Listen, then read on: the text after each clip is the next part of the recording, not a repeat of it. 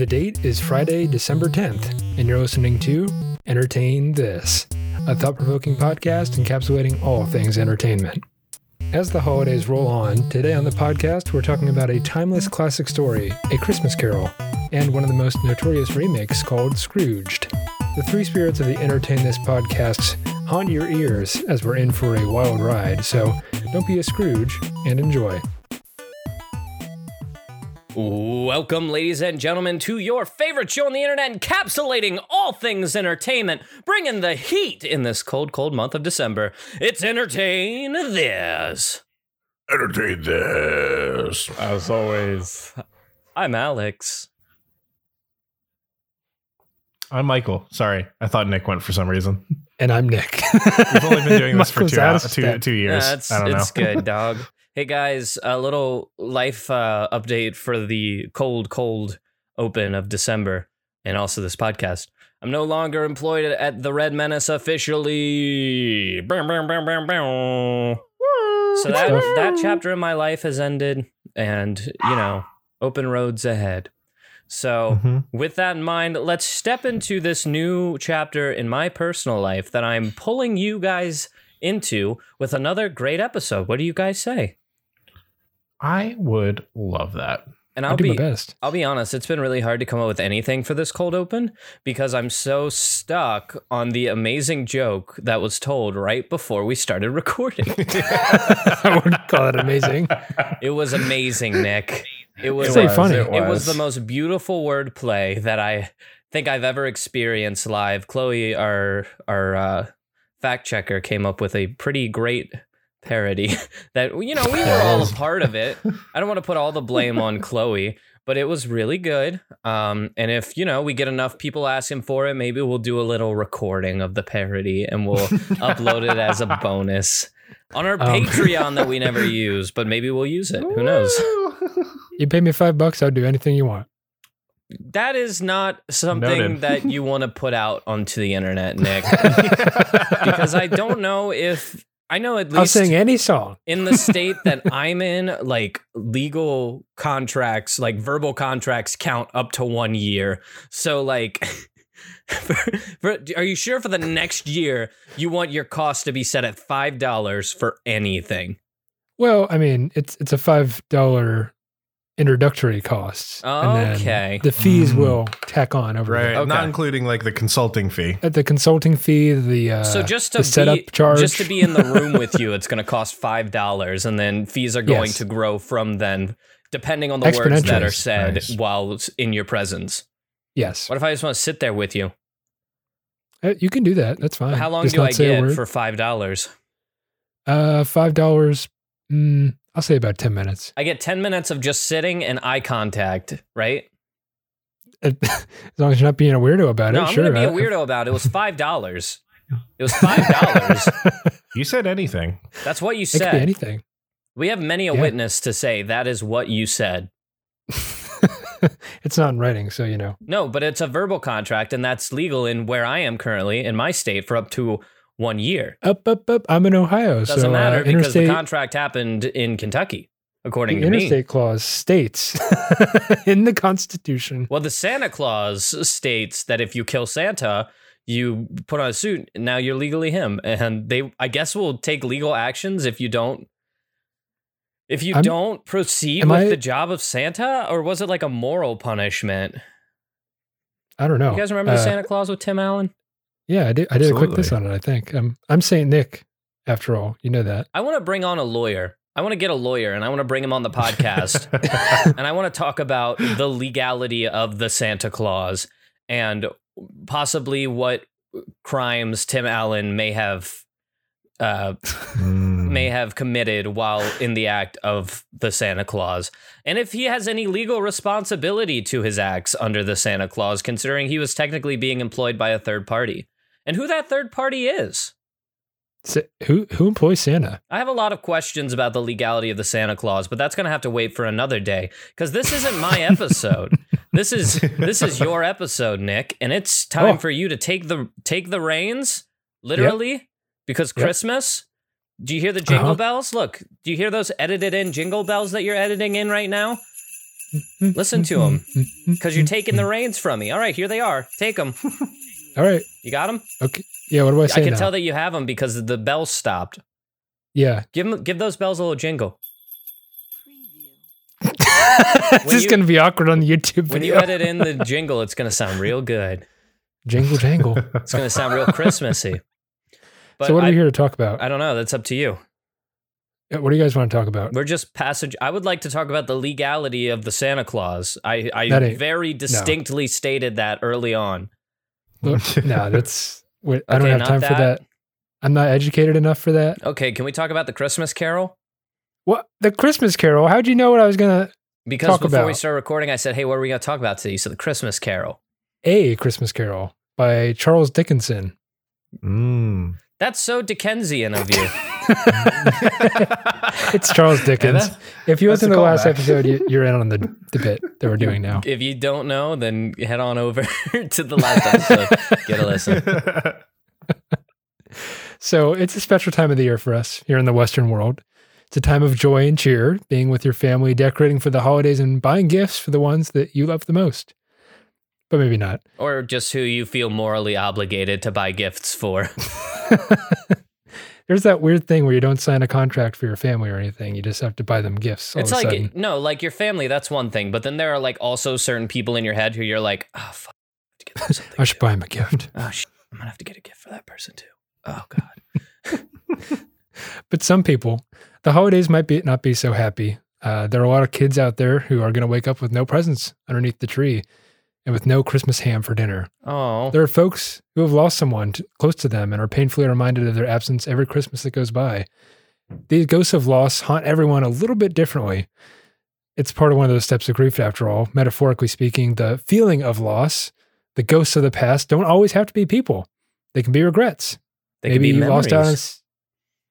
Memories It of could be times memories. long by. They can be, maybe you didn't see that uncle that you wanted to see for Christmas dinner because you were too busy doing other things at the time. But it stands to reason that you can miss out on a lot of things that you might not be aware of until somebody tells you. And in this very moment right now, if you look out your window, there could be a parade of llamas in pajamas, but you'll never see them because you're listening to me talk or doing whatever you do when you listen to podcasts. If you look out the window right now and you don't see the parade of llamas in pajamas, it's because every time that you look specifically, they hide. But when you look away, they come back and they start marching again. It's Schrodinger's llamas. All of us see it except for you, just so you know. And that's your holiday gaslighting. So tell your aunt when she starts doing it that you've already had your dose and that you don't need another. No thanks. I've already had a hit of the good stuff. But young people would call this FOMO. It's fear of missing out, right? And every moment inside our head, there's some subconscious calculator plotting our next steps, envisioning outcomes. There's another part that's especially loud, and at least in my head, right before bed, replaying all the regretful and cringeworthy moments of our past. And there's the majority rulers of our conscious brain, which are focusing on what's here and now. It's the past, present, and future. So at this point, you might be wondering what I'm here to talk about today with all that garbled nonsense in front of us. What all these things have in common? Well, it's this old story known as A Christmas Carol. Entertain this, because I know you won't want to miss out. It's Christmas, Carol. Get up. Carol, it's I feel bad for people named Carol. Hold on, I'm going to take it again. Carol, Oh, it's Christmas. Get up. okay, thanks. Is that good? Come Pretty on, good. get down with the Christmas. Oh, that's very good, Michael. Mhm. That's very Thanks. good. Get Get up, up, your kid. mother's First thing down I've with said the in 5 Christmas. minutes. Carol, you're down with the Christmas. That's very good, Michael. We need Thanks. to pump that mine a little bit more later on. Parody album. We need should to make an one. Entertain This parody album called Parody Yes. This, as it has been pointed out to us by our many guests that we really do just kind of add this to the end of whatever and claim it under our large blanket of this. This. Yep. It's vague enough. We can copyright it. Can we copyright the word this? You remember that one time that the Fine Bros tried to copyright the no. word react? Yeah. That didn't go so well for them. No. Maybe we won't try that. But back to A Christmas Carol. It's not the first story about Christmas ever written. We know this. It's not the best. It's pretty old. and it's pretty good, though. A Christmas Carol was originally a novella written back in 1843 by a man known as Charles Dickens. I'm sure you've probably seen a film or two or read a book or two based on this original novella. It has received so many reboots and remakes that it rivals that of Spider-Man, but one thing stands apart from the rest of my mind, is a personal favorite rendition, a reimagining of the story that stars Bill effing Murray as the titular character in a movie called Scrooged, which is what I'm here to talk to you guys about today. A little sneaky on you.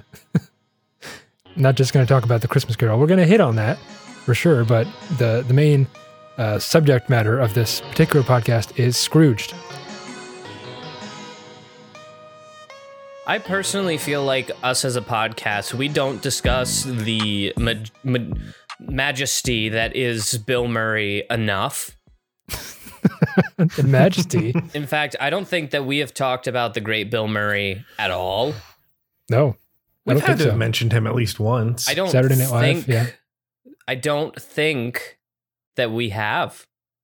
No, we're going to get to it. Maybe, believe you, maybe in passing on the Saturday Night Live episode, Yeah. I would be interested in anyone listening to tell us. But I think this might be the first time we've mentioned Bill Murray. And honestly, that's a crime. It's a huge crime. Bill effing Murray, as he's known on the internet, of course. Yeah, he loves it. He loves being called Bill effing Murray, and he hates Garfield. And those are the two things that I know about him. He hates Garfield. I mentioned Bill Murray in the Chris Pratt song. Oh, you did. I did. That's so two that's at mentions. least once. We're within probably about 2 degrees of separation now, so That's not how that works, I don't think. no. Okay, anyway. Anyway, There's the bacon number. back to the Christmas Carol. But before we talk about this movie, I think it's important that we talk about the man that wrote the original story all those years ago, Charles Dickens. So I'll start off by asking the question, you guys know anything about this guy other than his name? Charles Dickens, I know that he didn't have like a wealthy upbringing. I know that he was kind of a poor kid living on the street, much akin to a lot of people back then. And because of that, that was some of the main inspiration of a lot of his stories. You always see the kind of power struggle between the rich and the poor in a lot of his stories, such as, I believe, I'm going to look to Chloe for the nod, yes or no, that he wrote Great Expectations. Is that correct? It is correct. Great. Ooh, ding, ding, ding. And so you can kind of see in that one, especially, the struggle between the rich and the poor. And I think in the story we're about to talk about, we're going to see a lot of those same trends continuing. Yeah, he was the guy who wrote the please, can I have some more? Yeah. Is that line, right? right? Some more, What is that? please. Oliver Twist? Oliver Twist. Yes. Looking to Chloe. That's a yes. That's a not yes from our showrunner, Chloe. That's 2 for 2, boys. I did AP Literature. 2 for 2 on our Dickensian knowledge. We're killing it today. Dickensian? Yeah, you said that right. All right. Yeah, I said it Okay. right. That's right. I say it right. If you take the percentage of times I say it wrong and the percentage of times I say it right on this podcast, the times I say it right far outweighs the times I said it wrong, especially after you edited out the times I said it wrong last time. Who said it? Very interesting. Yeah. Just saying. Anyways, I'm diluting that statistic a little. our boy Charles was born Chuck, in if you would. 1812. Chuck, yes, Chuck, if you would. In 1812 in Portsmouth, Hampshire, England. He was a writer and a social critic, which shouldn't surprise you because based on the books that he wrote. Are you saying that he did those comics in the New York Times where it's like the Democrat ass on the Republican elephant on top of the average working blue collar man, and they're all riding piggyback with each other to make it look like the man is carrying the parties? He wasn't a cartoonist. Oh, okay. I don't think that he was. answers my question. Yeah, this is just very surface level knowledge. I didn't do a deep dive into. He wasn't a Chuck. cartoonist. He could have been. He wasn't. Maybe he doodled. Who He knows? wasn't. Okay. Wasn't his thing. Today on Entertain This What If. No. Today on Gatekeeping Charles Dickinson, Alex commits the second of social sin for this episode. He created some well-known characters like Scrooge and Oliver Twist. We already know those two. And he's regarded as the greatest novelist of all time of the Victorian era by some people. Not me. I don't know. That's an Ouroboros of a title right there. Ouroboros. Ouroboros. He's the greatest novelist of the Victorian era. He is the greatest novelist of all time of the Victorian era. Asterisk Victorian era.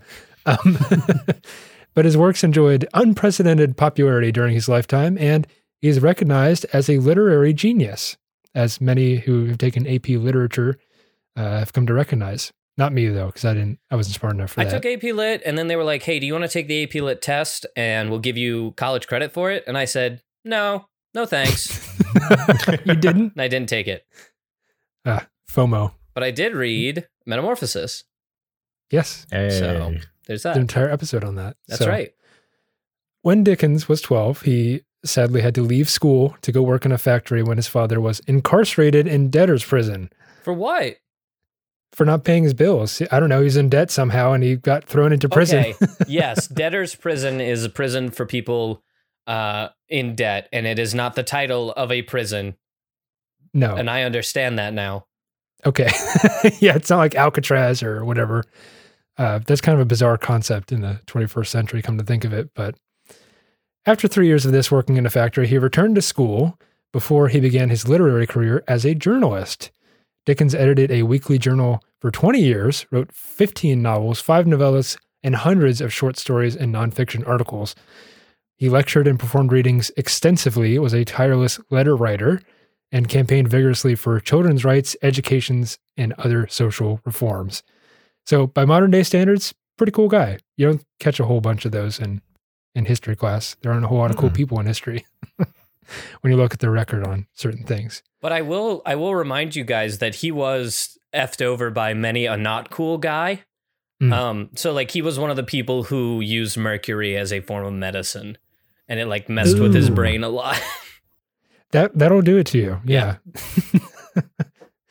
So that's not cool. But that was like par for the course back then. So let's not forget that either. But I guess my question is, considering the topic for today of A Christmas Carol, do you think that he took inspiration from some night terrors that maybe were brought on by some of the medicines that were being used on him in the time of heroic medicine? It's hard to say because I don't know the whole story with him and mercury poisoning.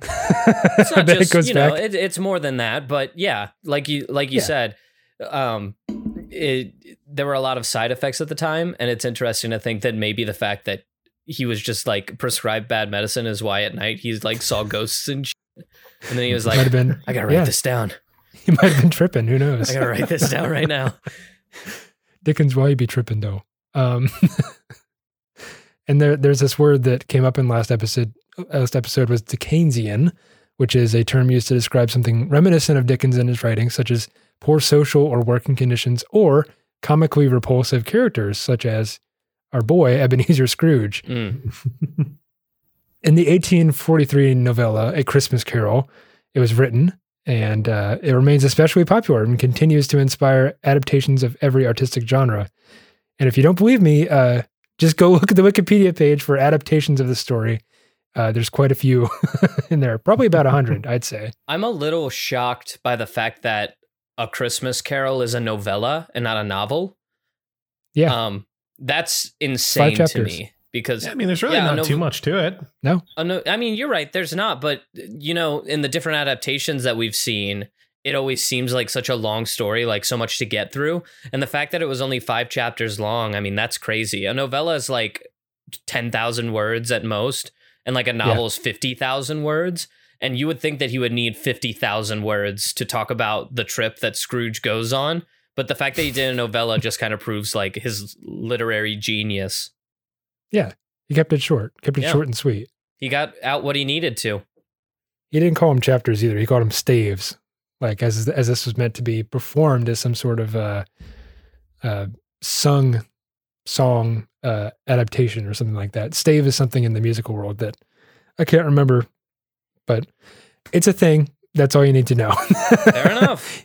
He was very kind of artistic in his presentation of, it's not just a chapter, it's a stave. It needs to be sung out loud, but You'll see this come into play a little later on in his life. Dickens was inspired to write A Christmas Carol in October of 1843 after he spoke at a charity night to raise money for the Manchester Athenaeum in England, which is an institution dedicated to the, quote, advancement and diffusion of knowledge. So kind of one of these upper-class, high-minded type of places. But he spoke alongside a young Benjamin Disraeli, who would later become the Prime Minister of Great Britain. So a lot of powerful people there. You might not know it, but after the talk, Dickens went on a long walk through the darkened streets of Manchester and had this idea for a little Christmas book. He wrote obsessively for the next 6 weeks, attempting to get the book done before Christmas. That's another fun fact about Mr. Dickens is that he was an insomniac. He suffered from insomnia. He legitimately could not sleep at night at all. Yeah. So he would just go on walks around London. Yeah. I wish I could do that. If I lived in London, just can't sleep, just go outside, take a walk. I feel like that was around the time of Jack the Ripper, so I don't know if you would have wanted to do that. No thanks. Keep your heat on you. Is Charles Dickens Jack the Ripper? Chloe, does that timeline add up? Look into that for us. I don't know when Jack the Ripper was around, but maybe he was packing heat. He just brandished a big firearm or something. He's like, don't mess with me, Jack. Like a powder keg. He just had a big old pistol. It's like, come on, Jack, mess with me, I dare you. But he gets this idea and he's walking out the streets. He's well known as a night owl. He kind of, as you said, he was an insomniac. He stayed up late. He stayed up past all the sober people who had gone to bed. And believe it or not, the Christmas Carol, it hits the deadline. It gets released in December 17th of 1843, and it's sold out in 3 days. So right off the bat, it's a very popular book. And beyond being just a writer, old Chuck was quite the performer too. He loved to travel all over the English-speaking world and gave these animated readings of his story, often while acting out the parts of his characters, and even stopping here in the good old US of A for a reading tour, actually 2 reading tours. And it was no small feat to transverse the Atlantic Ocean back in those days. It took like 2 months or something like that. So good on him for coming to visit us, you know? But eventually the rock and roll lifestyle and mercury poisoning takes its toll on him, and he suffers a stroke in 1869. 1 year later, he has a fatal stroke and dies at the age of 58 in 1870. So really, that's all he wanted to do, was to write and perform his stories while providing social commentary on those that are downtrodden and cast aside by society, the poorest working class folks who need the most help. So hats off to you, Charles. And I've only scratched the surface about this guy's interesting and very complex life. So go give his biography a read. He's quite a character. So within the context of the story's original printing, it's important to realize that the story of Scrooge really examined what Christmas was all about for Victorian England. You can almost think of them, these Victorian folks, as these stiff upper lip, kind of prim and proper people. And they talk this very, that's how they sound when they talk. They sound like what? One more time? Is that what, like, when people talk about, like, English, is that what it sounds like? Because yeah, like proper English. Proper. people from England call American English, like, English simplified. It is. But then I guess proper English, you have to put your chin far out in front of you, you're gonna talk like me. Yeah, so you're telling me proper English isn't like that? Oi, hello. No, that's Cockney. They hate Cockney. That. Oh. Because whenever you talk like that, they take your knee and they just jab it in. Never mind. You use your imagination. Some of these things are not true. Some things on the show are factually inaccurate, and some aren't. I'll let you figure out which is which. Here's a fun fact for you. Now that we've ended our talk on Dickens, Chuck? we may be moving forward. You know, Charles Dickens conveniently died in 1870, which I say conveniently because Jack the Ripper was active only 18 years later. Sure, he did. Sure, he died in 1870. Sure, he did an Elvis thing. Yeah, he did an Elvis thing, but he just decided to start, slashing and ripping, whacking and slashing. Hacking and whacking and slapping. You got it. Chopping that meat. You got it. That's Fallout. Go play that game. That's actually a song from the 1950s or from the 1930s. So Nope. that they used in Nope. Fallout. How Okay. dare you? It's written in just Fallout. from Fallout. You're right. Photo credit Fallout. But Photo credit my screenshot. A Christmas Carol captured the zeitgeist of the mid-Victorian revival of Christmas holiday. Up until this point, it was kind of a religious holiday. It was a somber occasion.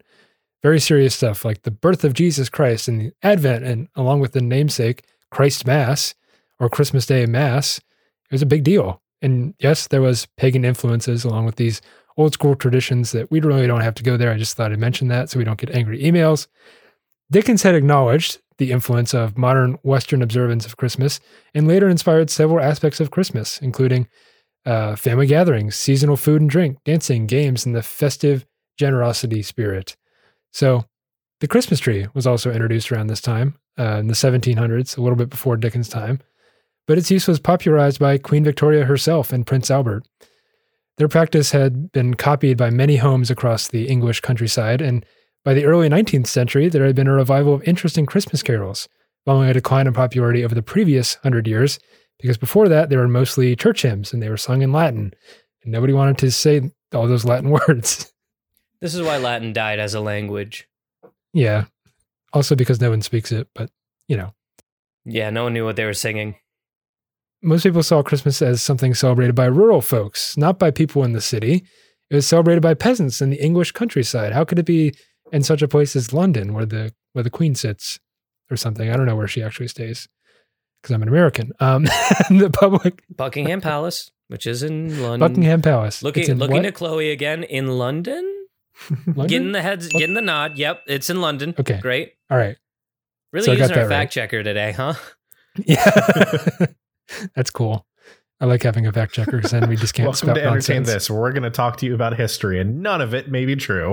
That's why we have a fact checker. We made it Yes. through like 50 or 60 episodes, and we were like, guys, we can't keep going on like this. Well, I think we all looked at each other as like, are we gaslighting people? Am I the drama? Am I the Christmas drama? I think I'm the Christmas drama. People are going to be sitting around Christmas dinner, well, Charles Dickham was actually Jack the Ripper. And his name was Charles Dickham. Charles Dickens. No, we're just spouting nonsense. Most of it's true. Most Like of most of history, most of what you'll read and listen to, it's mostly true. Yeah, we're on the internet. Believe us. Believe it. Back to you, Nick. Okay. So, Charles Dickens and the Victorian revival of Christmas, the celebration of Christmas, Christ's birth, and all that. Dickens kind of advocated for a more humanitarian focus on the holiday, which influenced several aspects of Christmas that are still celebrated in Western culture today, such as family gatherings, seasonal food and drink, all these other things that are really great. And how did a tree get involved? That's what I want to know. Anyways, so Christmas Carol, this big story that I've been talking about, is now cemented in modern Christmas pop culture today with all these remakes and films and video games, and there's probably a couple of video games. I don't actually know, but There are no definitely video games, I would assume. go look it up. You'd be surprised. So we're finally here. We've arrived at Scrooge. It's the movie we're talking about today. It is a adaptation released in 1988, starring Bill effing Murray, of all people. And Did we talk about the classic Dickens tale of A Christmas Carol and what it is, kinda? So that we can compare it to Scrooge? I think we'll kind of get it. Basically, to give you a high-level synopsis, not to... You know what? There's going to be spoilers in here. Here's the plot of A Muppet's Christmas Carol. Muppets, oh. Yeah, so here's a plot of A Muppet's Christmas Carol for you. Kermit the Frog plays, his little boy, his little guy that he's got working, that Scrooge has got working. And he's like, hey, give me off Christmas. And he's like, no, I'm not going to give you off Christmas. I got to have you work here, get that paper, because I'm actually Space Cowboy Jeff Bezos. So I'm going to have you work on Christmas. Jeff Bezos, And he's Scrooge, like, confirmed. it's nuts. But, people were poor back then. So he's like, if I don't have a job, my whole family's going to die. They're just going to have to deal with the fact that I got to work on Christmas. So Scrooge, happy as little lamb, he wanders home. He's like, hey, guess what? I'm rich. I'm awesome. I'm gonna go to bed now. And so he goes to bed. And he puts on his little nightcap. He puts on his little night dress that people wore in Victorian English time. He lays down in his little bed. And for some reason, he's got like a fucking princess canopy, which I guess is just like a rich person thing, or he really wanted to be a princess. One of the two. And he lays down. He puts his little stupid head down, and he hears chains a rattling. And it's his Muppet partner, who's played by another Muppet. I don't know the full cast, and people are gonna castrate Jacob me for Marley, that. Yeah, It's Jacob Marley, but I don't know which Muppet he's playing. It's Marley's ghost. Yeah, so he comes and he's like, "You're gonna be visited by 3 ghosts. They're gonna fuck you up because you're a little curmudgeon, and you didn't give that little Kermit the Frog guy his Christmas day off. He's got a son at home. You're gonna find out why." And then he gets visited by 3 ghosts. And then they all teach him lessons. And then the last ghost is like, here's what it's going to look like when you die alone and sad, you stupid little idiot. And he's like, no. And then he wakes up and he's like, hey, boy, what day is it? And the boy's like, it's Christmas, sir. And then he throws some shit at him and tells him to go get him a fucking turkey. And the boy's like really happy about it for some reason and doesn't rob him, even though this boy clearly needs the money more than Scrooge does. And honestly, he didn't have to come back with a turkey, but it's Christmas, so I guess he did. So he comes back with the turkey, and then Scrooge goes and he gaslights Kermit one more time because he's like, "You're working on Christmas, little bitch." And Kermit's like, "No, I'm working. I swear. Come on, Scrooge. I'm doing exactly what you said." He's like, "You better be fun. Just kidding. It's Christmas. Go home, you idiot." And he takes the turkey, with him, and for some reason, Kermit's like, hey, come hang out with my little toad guy, my little frog buddy. He's got a messed up leg. He's Tiny Tim. And he says, his famous line, which is something. God bless us, everyone. That's the one. And then they all eat the turkey, and then Scrooge maybe changes for the better for the rest of his life, or maybe it's just like a fling that he does for a couple of days, and then he falls right back into his old habits, as most of us probably would in this situation. Who knows? I kind of doubt it, just to be honest with you. Who knows? But that's the gist of A Muppet's Christmas Carol. So now let's get into Scrooge. No, that's pretty much it. That's pretty much the classic Christmas Carol story. I left out some pretty important details, but you get the idea of the classic Christmas Carol. Yeah, spoiler alert for a book story that's over 150 years old. So yeah, spoiler alert in case you haven't known it. Here's your spoiler alert after the fact. You just got spoiled. alert, you just got spoiled. Spoiler alert, if you've been in cryo sleep since the 1700s. Oh my God, that's terrifying. Anyway, let's talk about Bill Murray. It's about time. Bill Murray. We got all that background out of the way. Are you guys ready to get Scrooged? Sure. Scrooge me, Daddy. Scrooge me. It just sounds bad. Have you guys actually seen this movie before I get into it? No? I haven't. I don't think. But in my head, I keep getting Groundhog's Day confused with it. Like, I know it's hard. Like, I can see it in my head, and then I'm like, no, that's a scene from Groundhog's Day. And then I can see it in my head, and I'm like, no, that's also from Groundhog's Day. So no, this is Angry Bill Murray. Okay. Yeah. So he was pretty mad in Groundhog's Day, but continue. This movie, he keeps up the anger like at very high levels. So this is Jack Nicholson Bill Murray. This is Bill Murray on steroids. Could you imagine this movie with Jack Nicholson for a second? It'd work a lot better, I'd say. I'd love that. Yeah. That'd be nuts. Anyway. So really what this is at the core of the story is a incredibly mean and cynical adaptation of the classic Scrooge story. So buckle up. We're going to go a little mean here. I'm going to do a little Foley work real quick if you don't mind. Uh-huh.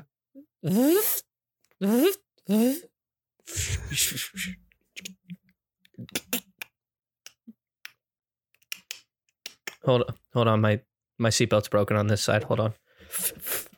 How many belts do you have? Hold on.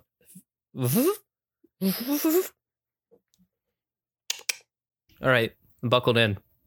That was weird. The movie starts.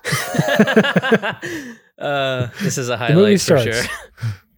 It's the Paramount thing or whatever studio made it, and it starts with this shot of the North Pole. You have the elves working in the factory and whatever else, and they're making toys and such. And Santa's there, of course, and Mrs. Claus. doing their Christmas thing, getting ready for it. Santa's in this And- one? Very briefly, yes. You might think, within the first 2 minutes, maybe it's a quaint little Christmas movie about Santa and his elves and all that. When all of a sudden a rocket goes off outside and blows up. The workshop is being besieged by armed men shooting at the workshop. Oh. And that's when Lee Majors, the $6 million man, shows up with a minigun and he sneaks in to the workshop and helps save Santa or something like that. This is, of course, a trailer for something that the IBC channel are running a promo about. So it's a trailer for The Night the Reindeer Died, which might be a tongue-in-cheek reference to director Richard Donner's Lethal Weapon movies. But I don't know. I guess it's kind of strange to start off a movie like that. But This is already like 10 times more nuts than I remember it being. Yeah. it gets pretty crazy. So it's the IBC channel. These executives are gathered in, your typical 80s boardroom, and they're showing these promos on a spool to Bill Murray, who is later revealed to be Frank Cross. He's a head honcho of some sort. I forget his exact title at this cable network, the IBC channel. And in the real world, cable channels really used to be a big deal in the 80s. The advent of cable itself was just a few years before this. So you get that good stuff piped right into your house. You had things like HBO originals and MTV and all these things. So kind of set in the framework of the movie's release and all that. So then they show a promo for Charles Dickens' Scrooge, which we now formally know is called The Christmas Carol. And then Bill Murray, he watches this trailer going on and he says, "Oh my gosh, does that suck?" And he's right. Well, it was kind of homey and quaint and, typical well-mannered Christmas Carol promo for the movie. And then he goes on to berate the executives in the room. A lot of yelling is involved. And he shows them this over-the-top promo that he had prepared for the Scrooge story. And it has things like drug addiction, war, famine. And it shows all these things in rapid succession. And then it shows like the mushroom cloud going off. And he says, "You won't want to miss the Scrooge. Your life might depend on it." Dope. And of course, it has nothing to do with Scrooge, but This I remember. it gets pretty crazy. Because he's basically like, he understands, and that's like the funniest part is that he understands the story. Yep. And like its meaning and context, but he doesn't get it, He Like, gets it. He's just trying to get people to intellectually, tune in. Okay, I get it. I know what the story's about. I know what it's trying to do intellectually, but personally, I don't understand this at all. But personally, I'm just trying to get views. So, Big same, Which Bill is- Murray. which is what he's trying to do. He's a network executive. He's like, "Oh, how can I get people to tune into this episode?" It's showing that commercial. And then later on, he gets a newspaper report of an old lady that watched that and died right after it. And he's like, "Oh my God, this is great publicity." Yeah, he's like, what? Great press.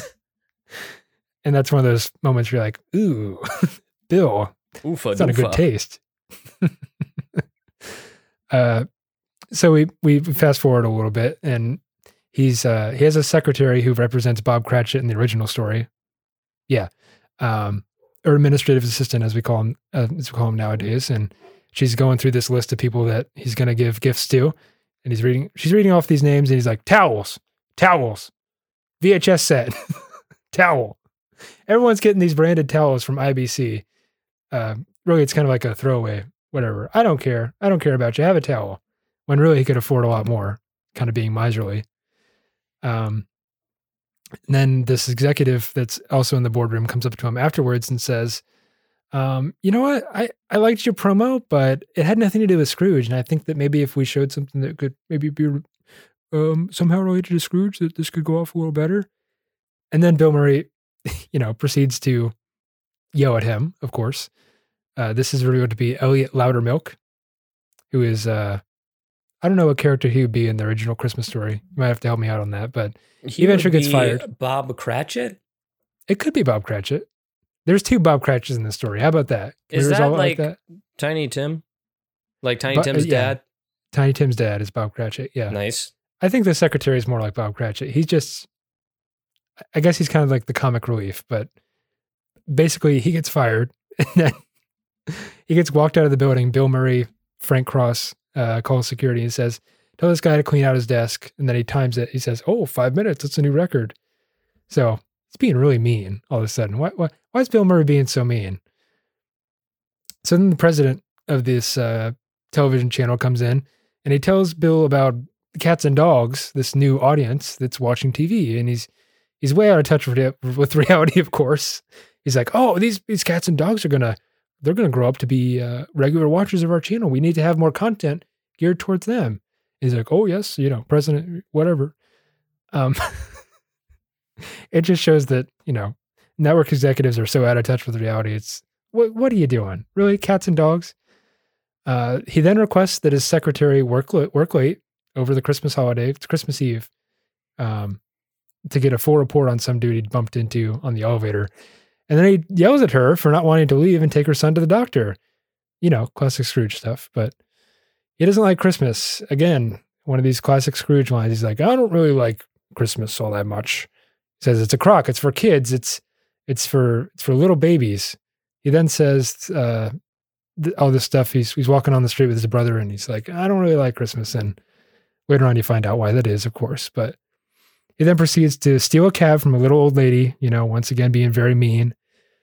Frank Cross, of course, goes back to his office and he has a little drink.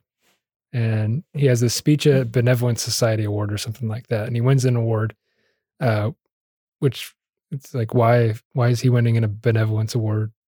Because he's literally a Scrooge. I don't understand that. But afterwards, some zombie breaks into his office, some zombie-looking character, and it's Lou Hayward. It's his old boss, and he's toting this golf bag on wheels. This is supposed to be Marley's ghost, see, from the original story in this modern rendition. But he says, you better change your ways or face the consequences. And you'll be visited by 3 ghosts, predictably enough. And Frank doesn't take him seriously, causing him to get angry at Frank and then holds him out a window, kind of like a chokehold. And then he falls to the ground. But he doesn't fall to the ground because he wakes up in his office chair. And then he calls an old friend because he thinks it's a hallucination. He's like, help me. I'm so scared. It's later revealed that they're doing a live show TV production of The Scrooge, and he's needed on the set, where he's visited by a censor who actually is the comic relief because she constantly gets just dunked on a lot. And the censor is upset about a woman's nipple showing because you can't show that on TV. What are you doing? Showing a nipple? Get out of here. It's the first of many offenses to the censor. Claire, this woman he knows, shows up. And it's a classic scene of like these 2 old friends being separated at one point and taking separate paths in life. So it's kind of an endearing moment there. And then the president later on has lunch with him, and that guy from the elevator shows up again, and he says, this is going to be the co-producer of their show because Frank, you've been acting a little unhinged lately. I want to make sure that you're kind of grounded. So during this lunch, he completely hallucinates. There's no other way around that. He sees this waiter on fire after, trying to light some baked Alaska, which I guess is a fancy people meal that I've never had. But anyways, he's completely on fire. He's engulfed in flames from Frank's point of view. And he sees he's like, I got to put you out. And he dumps water on him. And of course, it's revealed, he's not water. This is a very slapstick heavy movie, coming to think of it. But anyways, he goes out to get some air or whatever. He calls a cab, and the driver is the ghost of Christmas past. He's kind of this gruff, smoking cab driver, New Jersey accent type of guy. He's like, hey, where you going? That kind of stuff. But they're transported back to 1955, which is Frank's childhood. And then they're outside of his childhood home.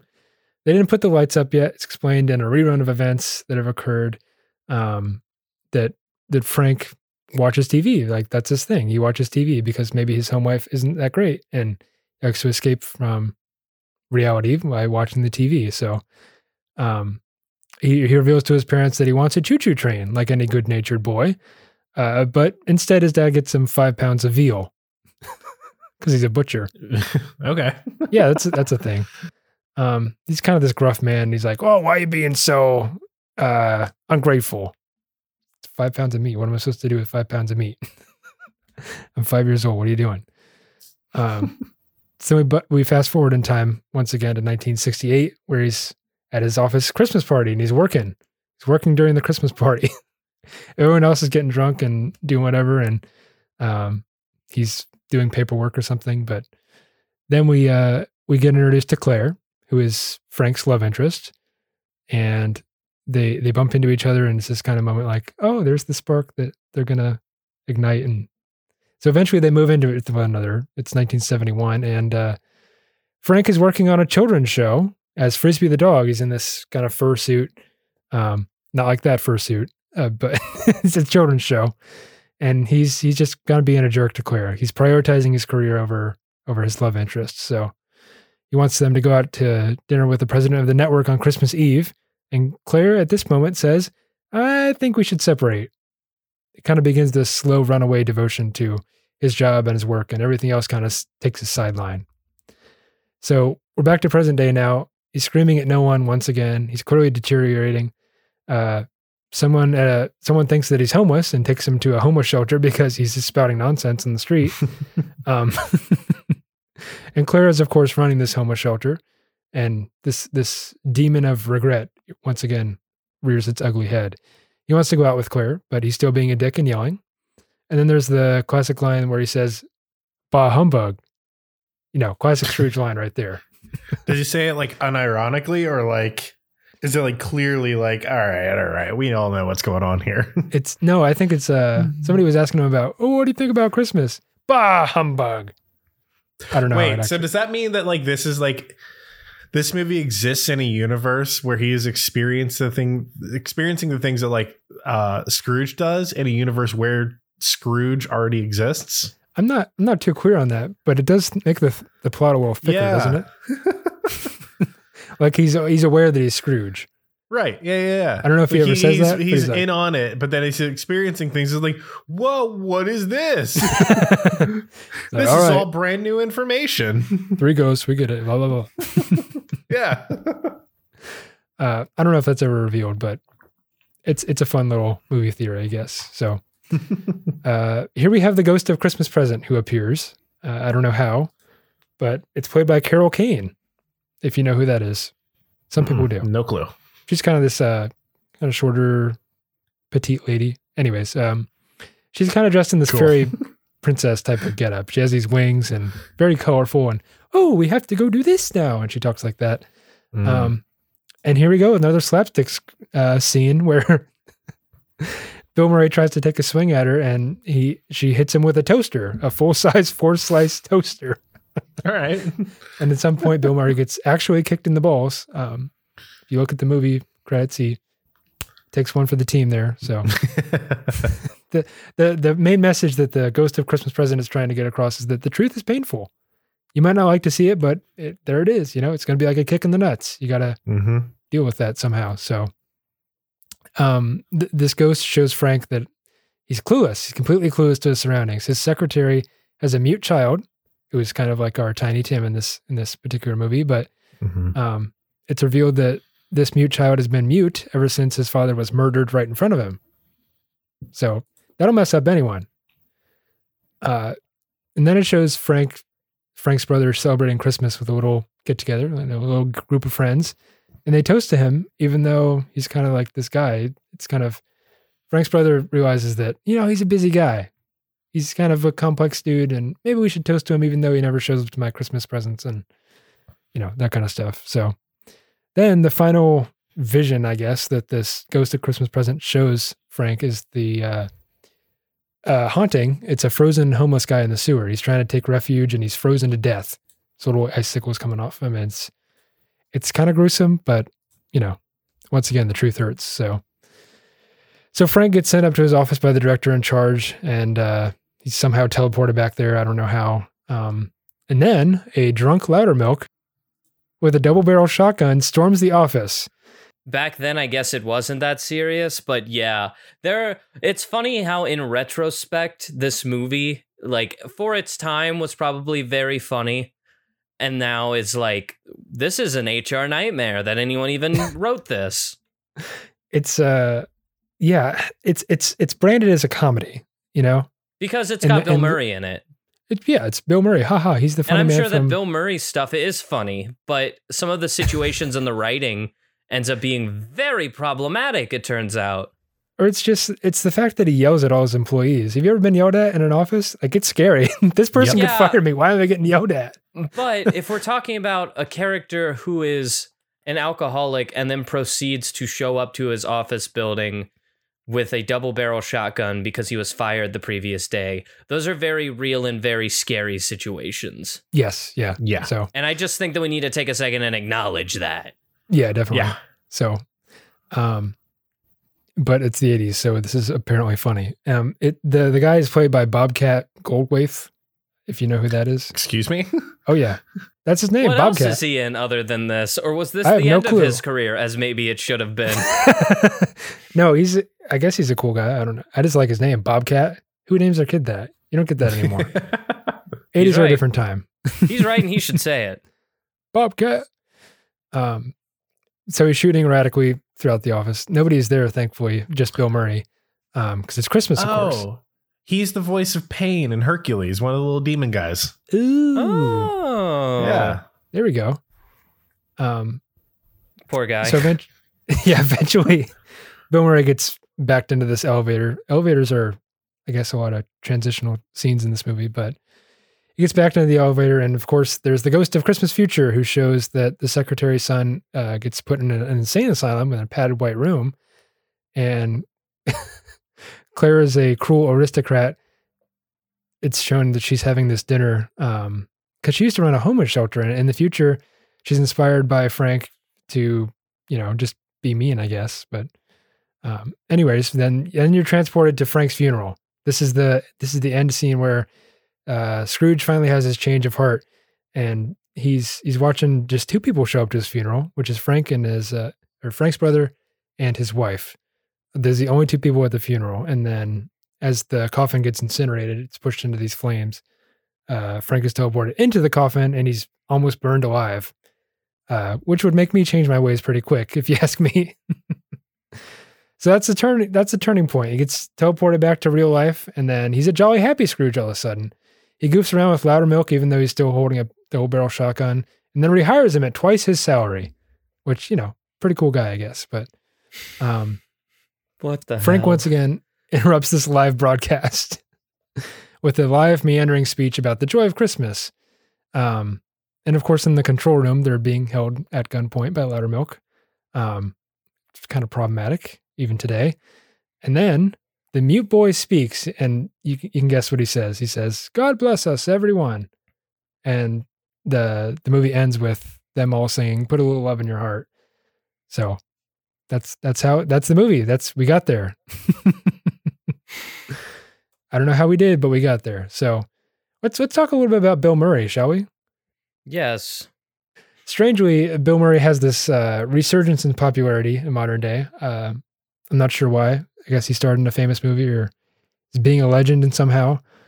But you might know Bill from his acting career in Ghostbusters, first released in 1984. And you'll note there's a big gap in his employment history between 1984 and 1988. He took a break from acting, sure, but what you might not know is that he was in a self-imposed exile after the movie The Razor's Edge flopped. It was kind of his first dramatic role, and I can't help but think he really tried hard to make this movie a success. And I think that a part of him maybe felt that he peaked after Ghostbusters, which, a lot of people would say. But he signed on to Scrooge because he felt like he needed to return to acting at such a long hiatus. And he thought the idea of a funny comedic Scrooge would be funny. Or a funny psychopathic Scrooge is funny too. But he's kind of being a prima donna about things, as most actors are. He's like, I want to change the script around because it's not for me. So eventually he does get it rewritten. He works with writers Michael O'Donoghue and Mitch Glazer, whom Murray had worked previously with on Saturday Night Live, until Murray was confident enough to begin filming. So the two writers had really labored hard. They've rewritten it like thousands of times on that final meandering speech that Bill gives about the joy of Christmas and all that. And eventually he doesn't do that. He just kind of ad-libs it because he's an improv actor. That's what he does. But in a 1989 interview, Murray said that we shot a big, long, sloppy movie. describing how a lot of the film content was not present in the film's final cut. He'd probably done a lot more like actually comedic lines in the movie, but they were cut out by the director. And for his part, O'Donoghue later said that director Richard Donner did not understand comedy, omitting the script's subtler elements for louder and faster moments, which I can certainly see in the movie because there's a lot of yelling. Bill Murray does a lot of yelling. It's estimated that only 40% of his and Glazer's original script made it into the final film, and the surviving content was quote-unquote twisted. And as an editorial note, I'd say this film really doesn't come off as a comedy. It's more of a tragedy of sorts. It's a tragedy with a strangely happy ending. But the production was rife with contact between Bill Murray and the director, Richard Donner. It's kind of funny how the director's name is Donner because of Christmas and Dasher and Dancer. No. Anyways, you can kind of see this in the film's final cut. There's a lot of like tension, and the film wants to pull one way and then the plot goes another way, and it's very confusing. In a 1990 interview with Roger Ebert, Murray said that Scrooge, quote, could have been a really, really great movie. The script was so good, and Donner kept telling me that to do things louder and louder and louder, and I think he was deaf, end quote. And in a later 1993 interview, Murray said that he and Donner had different visions for the type of film Scrooge could become, adding particularly only one take was described as his. So I guess he did a lot of takes, and there was only one take that they actually took on the final film, which, happens. But he described his experience as just miserable. There was dust on the set, smelly, smoky, and he coughed up blood because of the fake snow being used on the set. And, I think that he was feeling pressure because this was his first film out of his retirement, and maybe he was feeling a little rusty. So, inside the mind of Bill Murray here on Actors Theater. But there you go. That's the tea. I found a recent discussion board on r/movies. Credit to user Gelatin Man. I thought it was Gelatin Man, but I think it's Gelatin Man. So shout out to you. And it says half the problems in Scrooge aren't Bill Murray's fault, and some things even seem kind of reasonable. But here's a list of things that this person didn't like. And he made some similar points to us. First off, his parents are neglectful and abusive people who insist in him that if you aren't a hard worker, you're a lazy slob. Mm-hmm. So that's a fun, problematic thing about it. His firing of Bobcat Goldthwait was an excellent call because he decides to shoot up the office a la Trading Places, another movie that happens from the 80s. And uncomfortably similar to recent events, which we agree on. Just because he's rich, why does he have to get his employees nice gifts? He didn't know his secretary's husband died, nor that she had a mute child, and the kid speaks because of his long-winded, drunken speech, which is weird. Yes. And it goes on to say his girlfriend's too forgiving, and basically saying that this movie is great for the first 80 minutes and then falls apart in the last 15, which feels like a fair review. Yeah. It's not the best film. I'll be honest with you. It is an interesting adaptation of the classic story, I will say. And Scrooge I think got really mean. Scrooge was always really mean, my man. Yeah, but really, really mean. Okay, do you know the story of like a Christmas Carol, like a classic Christmas Carol, or do you know like Scrooge McDuck? Because Scrooge McDuck was never really mean. He was a sweetheart. But this is more of a cynical take on things, I guess. But like the original Scrooge, like didn't care for other people. He didn't care for anything except for his money. And even like halfway through his adventure with the ghosts, he still like was just like, I don't give a shit. Yeah. It wasn't until like his life was threatened that he was like, okay, now I care. Now I'm scared. Okay, I'll listen. You know? It was, I don't know. It's, I do wonder though, how many days after this experience that he was like, you know what? I'm done being nice. It's been real. I'm gonna go back to being a money hoarding dragon at this point. I think just kind of thinking on it, like, would Scrooge have changed if there were only two ghosts and the Ghost of Christmas Future never showed up? It's an interesting mind puzzle. Well, no, it wouldn't, because it's shown in the movie that he still doesn't care. Right. Like I mean, he wants to get right back into it. You see the Ghost of Christmas Present, and it's like, yeah, this is what's going on right now. And Scrooge is still like, okay, this is sad. I didn't know about this stuff. Mm-hmm. But Like, I have my reasons, and if I had known them, maybe I would have changed, but like, I didn't know. And I'm not going to go back on it now because I acted on the information I had. And then he sees the Ghost of Christmas Future, and it's like, oh no, this, Tiny Tim has died, or, this little kid has been put into a some sort of a hospital situation. Mm-hmm. And like, that's sad, but then it's like, and also you're dead and no one cares. And he's like, no, don't kill me. And like, that's ultimately a selfish act, Yeah, I guess he's acting selfishly, but also not selfishly, because he's being more generous. Did you guys know that the first ever adaptation or stage adaptation of A Christmas Carol was actually the very first episode of Scared Straight as well? No. Yeah, that's a fun fact for you. It was the very first episode. Scared Straight, yeah. in all of time. The ghosts were actually just cops. They wanted to arrest Scrooge, but they couldn't get a warrant, so they just gave him hallucinations. Yeah, they scared him straight. They gave him mercury and gave him insomnia until he had illusions of ghosts haunt him in the night and change his ways. Oh, geez. They're just ghosts, okay? They're not cops. Anyways. Thanks, Charles Dickens. You really did it. Charles Dickens, what a guy. What a guy. So are we ready to wrap this up? Are we done discussing? Yeah, you got probably a closing statement, right? Yeah, we got a closing statement. Let's hit it. Bill Murray, why are you being so mean? Stop it. No. And entertain this. In conclusion, I think this movie is decent, to say the least. I wouldn't say you absolutely need to go out and watch it, as there are a million other retellings of Charles Dickens' Christmas Carol on film for you to go out and explore. But what makes this particular film so special in the modern day and for the 80s is the remaking of a mean-spirited Scrooge starring Bill Murray. And as we've just discussed, he's the meanest Scrooge of them all, in my opinion. And perhaps it's reflective of America becoming a little more mean as time goes on, but I don't really think so. In this time of the holidays, we could all be a little less bah humbug and a little more loving and caring for our fellow humans, whether that's calling up a long-lost relative or spending time with your family or giving gifts. So thanks for giving some time to me and spending it with us, and have a happy holidays.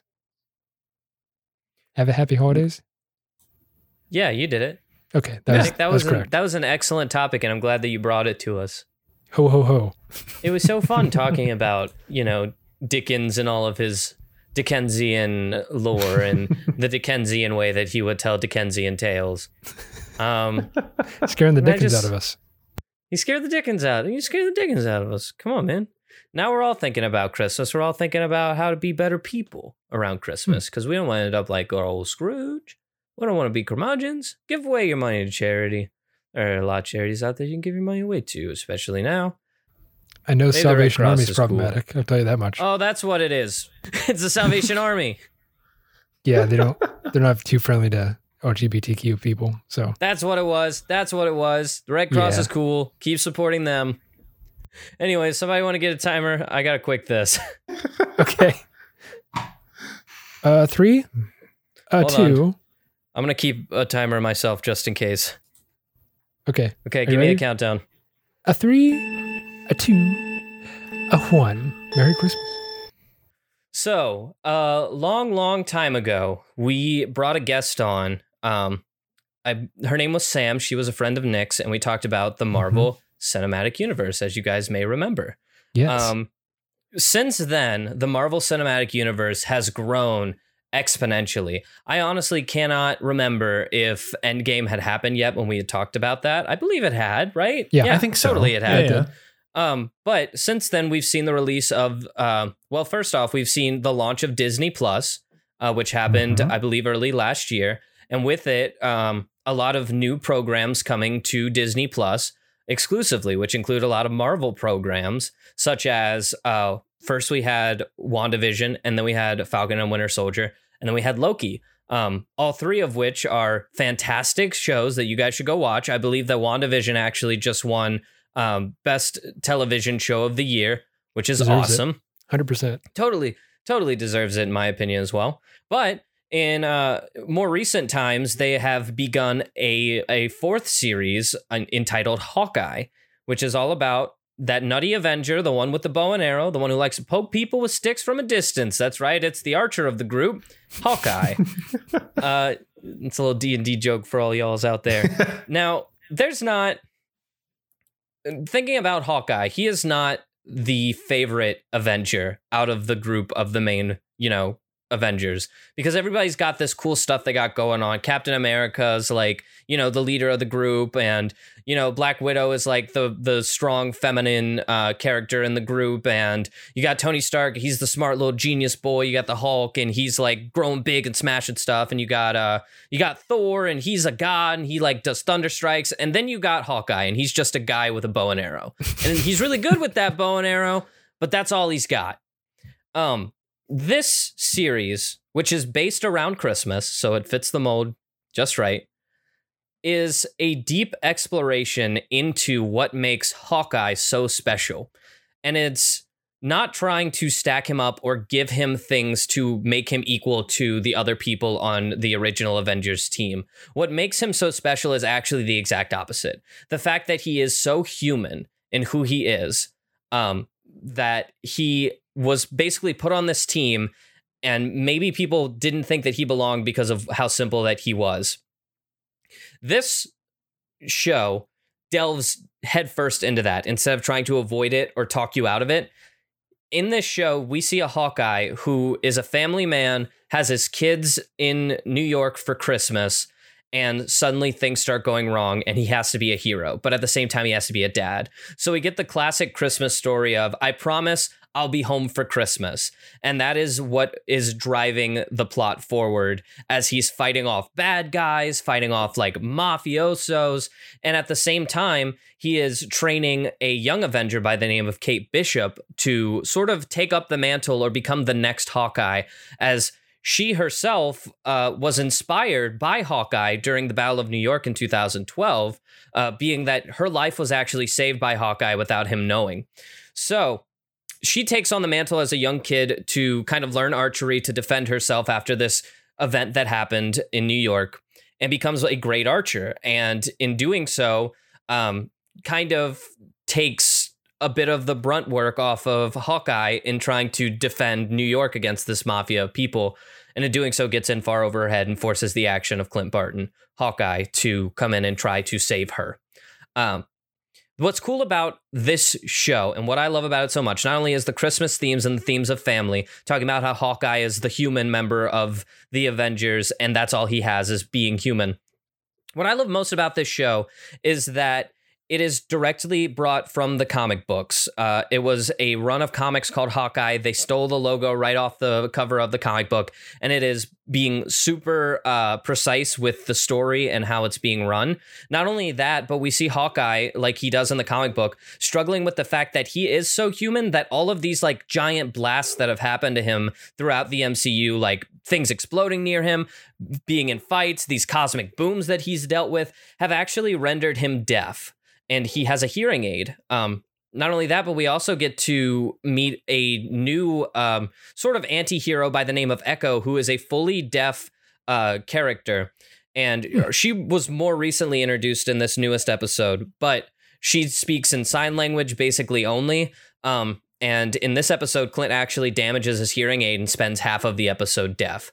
I'm not going to give you any spoilers. That's just something that kind of happens within it. But what I will say, just to kind of wrap it up, is as someone who has hearing loss problems and someone who struggles with hearing all the time, the idea of having a hearing aid has always been a kind of turnoff for me. Like, I didn't want a hearing aid. I didn't want to have to rely on a hearing aid in my day-to-day. I didn't want people to see me and think that like they had to treat me differently because I had a hearing aid. So I've never even considered getting a hearing aid. But watching Hawkeye, watching this hero who has a hearing aid and, who is like fighting crime and like being awesome, and like his hearing aid breaks, and you see how like he struggles with that. He like gets his hearing aid fixed, and just the deaf culture that is being covered in this show has been so uplifting. And I'm not deaf, I'm just kind of hard of hearing. But after watching these last couple episodes, I started looking into hearing aids, and I'm like, you know what? If Hawkeye can do it, I can do it, which I think is kind of the whole point.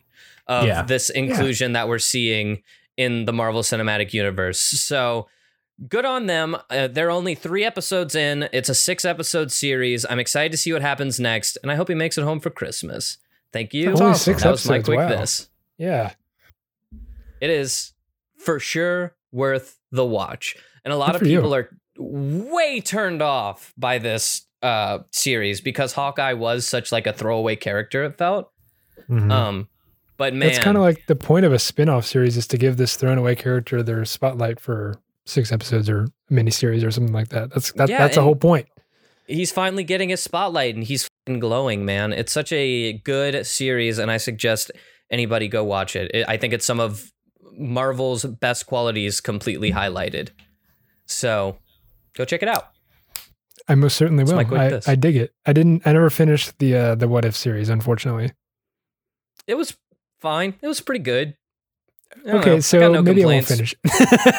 If you're giving it that review. If you got the it's time. canon, I don't Yeah. know. If it's canon, great. I don't know if it is. It's just It's kind of what something if. that's happening.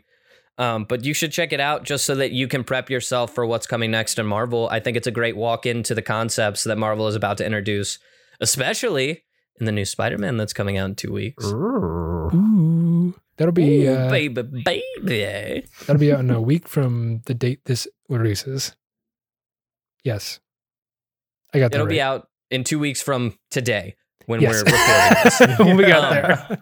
By the way, since we're a podcast talking about entertainment, this is entertainment adjacent, but just before we wrap it up, can we talk about the fact that this Spider-Man movie has so much hype behind it?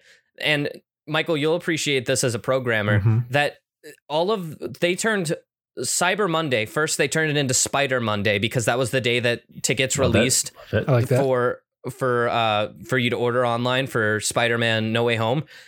All 3, AMC's website, Cinemark's website, and Fandango all crashed at the same time because of all of the users that were going in to buy their tickets to Spider-Man No Way Home. Huh. Yep, that happens. It's nuts. There was so much traffic that it crashed all 3 of the sites. Wow. You got your tickets? You going? Oh yeah. Chloe and I So got it was our tickets. which websites? It was Fandango, what and what? I think it was AMC, Cinemark, and Fandango, maybe. But Fandango might not be the right one. It was definitely 3, though. Okay. I'll run Are by you doing some programming AWS. homework right now? That's No, what he's I'm going to just say. thinking about like what could possibly be going on behind the scenes that would cause all 3 of them to crash besides traffic. I don't know if there's Oh. anything that could cause all 3 to simultaneously crash besides traffic. Yeah, it would depend. Yeah, I don't know. I don't want to get too technical, but yeah, there could be something. Well, you see, the servers are running Linux. I, as a web head, as we call ourselves, would like to believe it was traffic. That Yeah. everyone's just so hyped. Oh, and also these tickets were selling out in the first day. Like you couldn't get tickets to Spider-Man No Way Home. Yeah, people So that's love another their Webby boy. People They really love their love friendly neighborhood Spider-Man. people love their Spooder guy. They really I'm all like caught him. up on the Spider-Man movie, so I'll be right there with you guys, Nice. experiencing it. Exciting. Excelsior! He did it. I did it. Hey, guys, thanks so much for watching. Happy holidays. I hope you're getting in the mood. I hope you're playing some Bing Crosby. Maybe you'll watch A Christmas Carol or A Muppet's Christmas Carol, or maybe you'll watch Scrooge with your problematic conservative uncle, and he'll tell you how funny it is.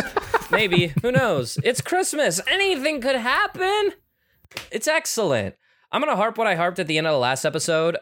This year, and we keep saying Christmas, it is happy holidays, and I want to stress that we want representation from all the different holidays, and if there's a holiday tradition or a piece of entertainment that best depicts a holiday other than Christmas, that's not something that us 3 boys are used to. That's not something that we have knowledge on. But if you want to send us suggestions, we will do deep dives into them. We will familiarize ourselves with them, and we will spread awareness to them. So please send us suggestions. The easiest way to do that is you can send us an email. We are entertainthispodcast@gmail.com, or you can go to our website, www.entertainthis.net, and scroll all the way to the bottom, and you'll see a little questionnaire there that you can fill out. If that doesn't work for you, you can find us on Twitter. We're entertain_this, or you can find us on Instagram. We are Entertain This Podcast. We also have a Facebook page. It's Podcast Entertain This. Follow us there for updates on our show, which is pretty cool. We have a YouTube where we upload all of our video versions of the podcast. If you want to see our weird faces we make while we're recording this podcast at each other, you can check that out. As always, entertain us so we can entertain you, and you can entertain this. Happy holidays. Happy Honda days. Happy Honda days. Merry Chrysler. Merry Chrysler. Happy Crisis. We're still live, idiot. Yeah, I know that was the bit. Got him. This episode of Entertain This was written by me, Nick Mustakengis, with additional commentary from Michael Savoya and Alex Steele. Our showrunner and resident fact-checker is Chloe Price. Our theme music is Rushable by Aaron Spencer, with additional interstitial music by DJW. Tune in every Friday for new episodes, and thanks for listening.